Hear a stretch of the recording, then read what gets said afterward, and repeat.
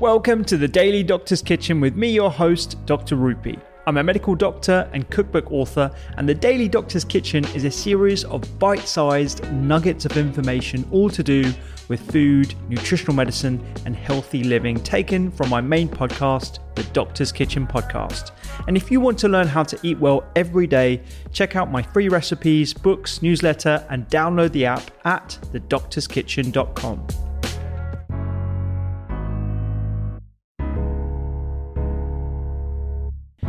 How did you find the diet that sort of like figured things out for you? How did you have like a formal trigger and helpful sort of list of foods and what was that process like? Yeah, so I basically made a list of all the things that could potentially trigger, made a list of all the things that potentially would help, and just, kept a food diary and kept a trigger of everything. Even to the point of like my toilet habits and what was going on there, like the gut, all of it.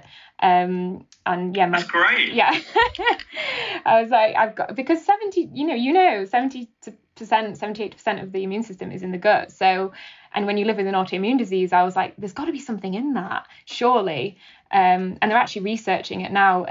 Versus Arthritis is researching the connection between the gut and rheumatoid arthritis. Obviously, that's not a study that's out yet or already, but it is something that is being looked into, which is brilliant, because I do think there's something in it, especially because my arthritis was triggered by food poisoning as well. So, Mediterranean diet.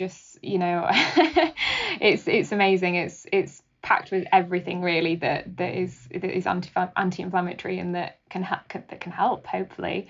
But yeah, in terms of triggery things, like deep fried foods, I found really just not good at all. And certain types of dairy, like really heavily processed cheese. Like if I had like a pizza, I mean that's just like a no for me now. Or if I do have it, I just accept that I'm going to suffer the next day, because I think what you were saying about food and being restrictive with yourself, I at the start I was so strict with myself, and I brought Tupperwares of food to my friend's house if they were all eating somewhere. I was very strict, and I was like, I'm gonna follow this to the T. I'm gonna do this right. But then actually it started to make me feel a bit rubbish and a bit miserable because I couldn't join in. So I think now I don't really like how I feel the day after, but if I did want to have fried food, I could have it. I don't stop myself from having it, but I just know, okay, my joints might hurt tomorrow. It's just the kind of the peace in knowing what's going to happen to me, rather than worrying, oh God, what if I eat this? What if that's going to happen? It's kind of like, again, being an advocate over your own body, your own health, and understanding it more and listening to your body. But yeah, I think food is such a social thing. So I eat as well as possible and I'm as healthy as possible, but I also don't restrict myself if, I do want to eat out with my friends. I'll probably still choose something healthy off the menu because that's what I'm like, but I do still have those social occasions. I do love sushi, so I will treat myself to that sometimes. Yeah. I think it's really good that we're talking about this actually, because there is a balance between everything. There's a balance between healthy eating and becoming obsessive about healthy eating, such that it causes stress, which actually has a negative effect, as we'll talk about in a little bit. The other side of it, I think it's become a bit unfashionable to talk about restriction in the sense that it can potentially help initially. So for me, I know that when I eat poorly, I feel rubbish the next day. So I have to utilize some inhibition. I have to, use some restriction, and we have to get comfortable with that concept of guilt, because that actually enforces good behavior. When guilt spirals into something worse, such that you feel shame, that's when you've got an issue that needs addressing. And so I think, everything is on a spectrum. And I on social media, again, the negative side of social media, it's quite easy to just go black or white. It's very polarizing, and because you're utilizing a character limited platform, you don't have any discussion around the nuance of these topics, which is why a podcast and hopefully talking to people like yourself and others allows for that discussion to come through, that you really have to own what works for you and what doesn't. And sometimes, having a bit of restriction is a good thing.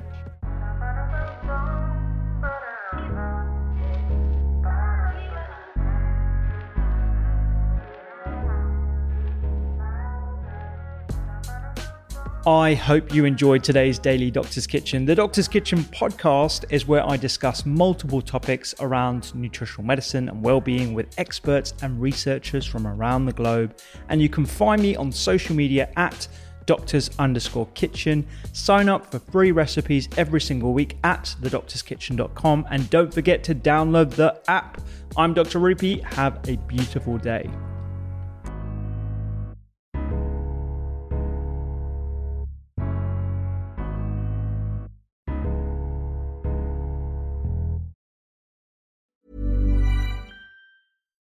Botox Cosmetic, out of botulinum toxin A, FDA approved for over 20 years. So, talk to your specialist to see if Botox Cosmetic is right for you. For full prescribing information, including boxed warning, visit BotoxCosmetic.com or call 877-351-0300. Remember to ask for Botox Cosmetic by name. To see for yourself and learn more, visit BotoxCosmetic.com. That's BotoxCosmetic.com.